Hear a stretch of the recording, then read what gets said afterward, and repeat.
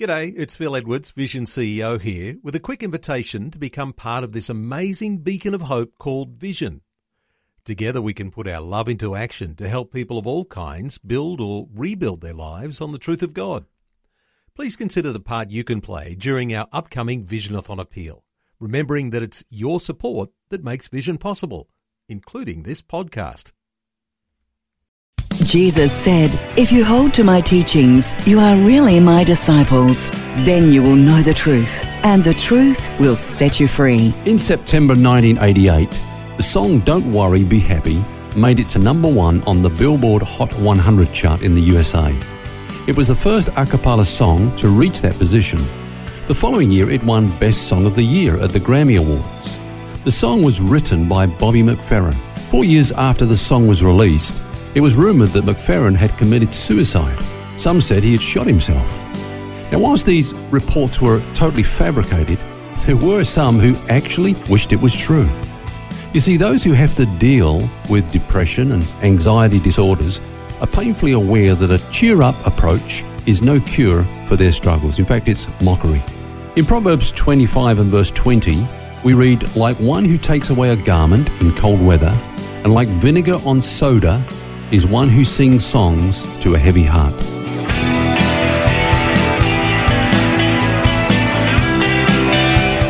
This is Set Free with Ken Legg. Hello and welcome to Set Free with pastor and author Ken Legg and myself, Phil Edwards. And this week we're having some discussion on a matter you may well be familiar with, worry. Not just worry though, but winning over worry.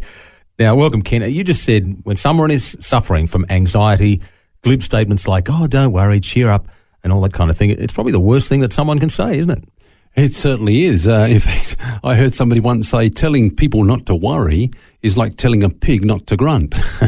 Well, thankfully we're not pigs, but... it does come so naturally, doesn't it? Yeah. I mean, it would be great if we could just switch these sort of emotions on and off like that, but we know that we can't. And, Phil, I mentioned earlier on about Bobby McFerrin and the rumour that he'd actually committed suicide after having sung that song. Of course, it was only a rumour. It wasn't true. But there was a similar sort of, be happy, don't worry type song that was written during the wartime. I don't know, probably before your time, of course, but you may be familiar with the song, "Pack up your troubles in your old kit bag and smile, smile, smile." Yeah. Well, the guy that wrote the music to that did actually commit suicide. Just a little bit of trivia there on the side. But some of these things don't even work for the people that sing them or write them, you know what I mean? So what do you actually do to help someone who's struggling with this? Because it's easy to say, get over it, don't worry about it, it'll all work out okay. But for some people in particular, they really struggle with anxiety and with worry over sometimes the smallest of things, and sometimes it's very legitimately worrisome things, but we struggle with dealing with it. What do you say to them?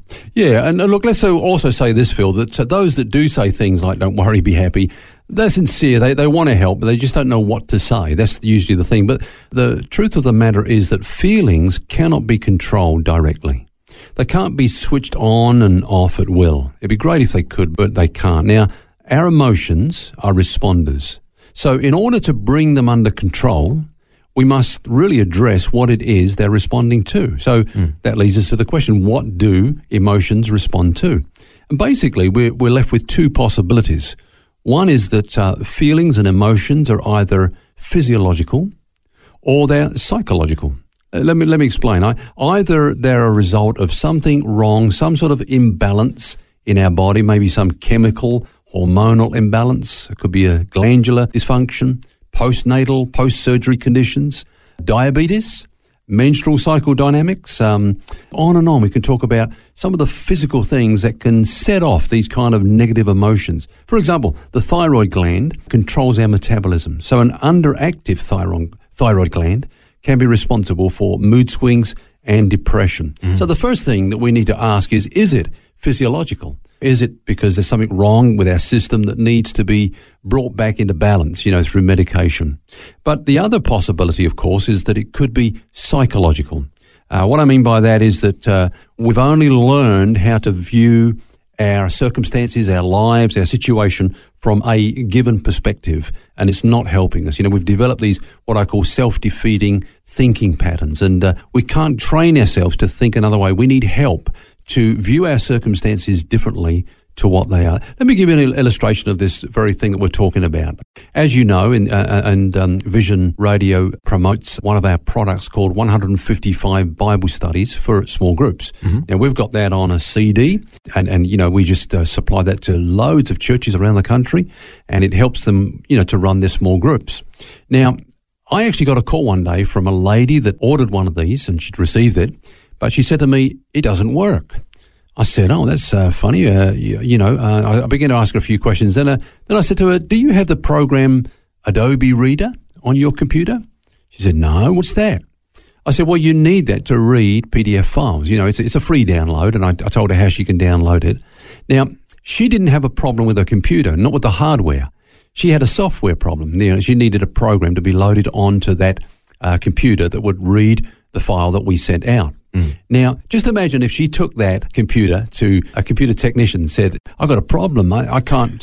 This won't." But he'd rub his hands together and she'd be see dollar signs. And, right. As you say, she'd be poorer for it, because the problem is not a hardware problem, but a software problem. Now, it's like that with things like depression and anxiety. Sometimes we think that we've got a hardware problem. If we have got a hardware problem, if there's a problem with the brain, then we need medication. We need medical help. But if there's a problem with the mind, which is totally different, that's the function of the brain, we need some counselling that will get our thinking back on track. And her situation there was a lack of knowledge. She didn't know that she needed this particular piece of software in order to read those files. Absolutely. And often that's our case too. We worry with lack of knowledge. We worry over things that we don't know, the unknown. I've experienced this in my own life. I've learned, possibly the hard way, that you've just got to kick back from that and give it to God, because He knows the unknown. We don't and can't necessarily, but we've got to sort of seek it out, don't we? Yeah. So I guess what you're saying, though, is that the diagnosis is all important. We need to have that. Yep. Otherwise, we can't treat the worry, the problem, in the way that it needs to be.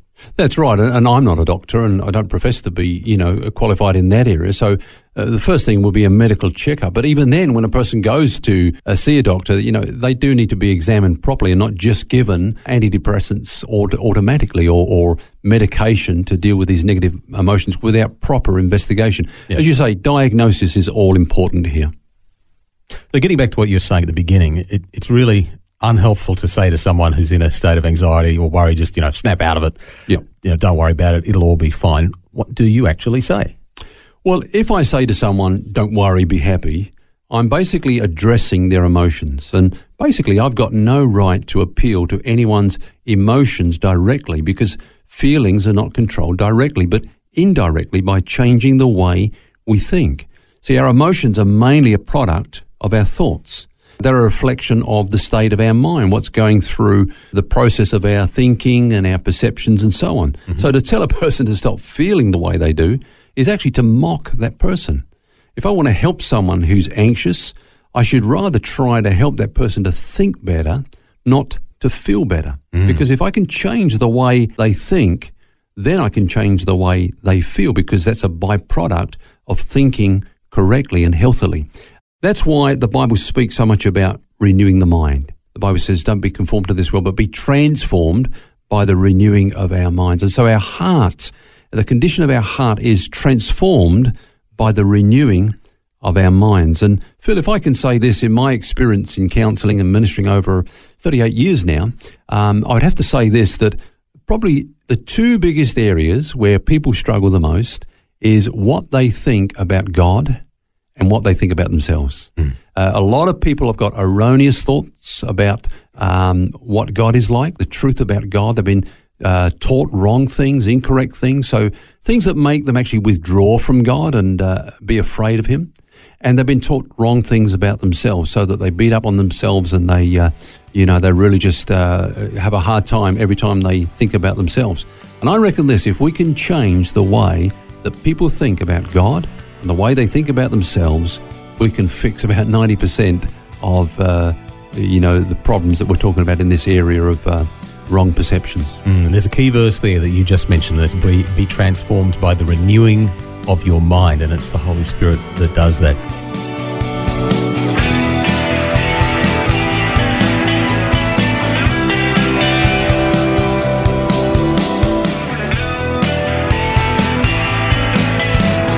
Good advice this week on winning over worry. We'll have more for you tomorrow. And until then, remember you don't have to carry that baggage because God wants you to be set free. For books, DVDs, small group studies and other resources from Ken Legg, including the book What's Eating You, which features topics from today's message, visit the Vision Christian store at vision.org.au. That's vision.org.au.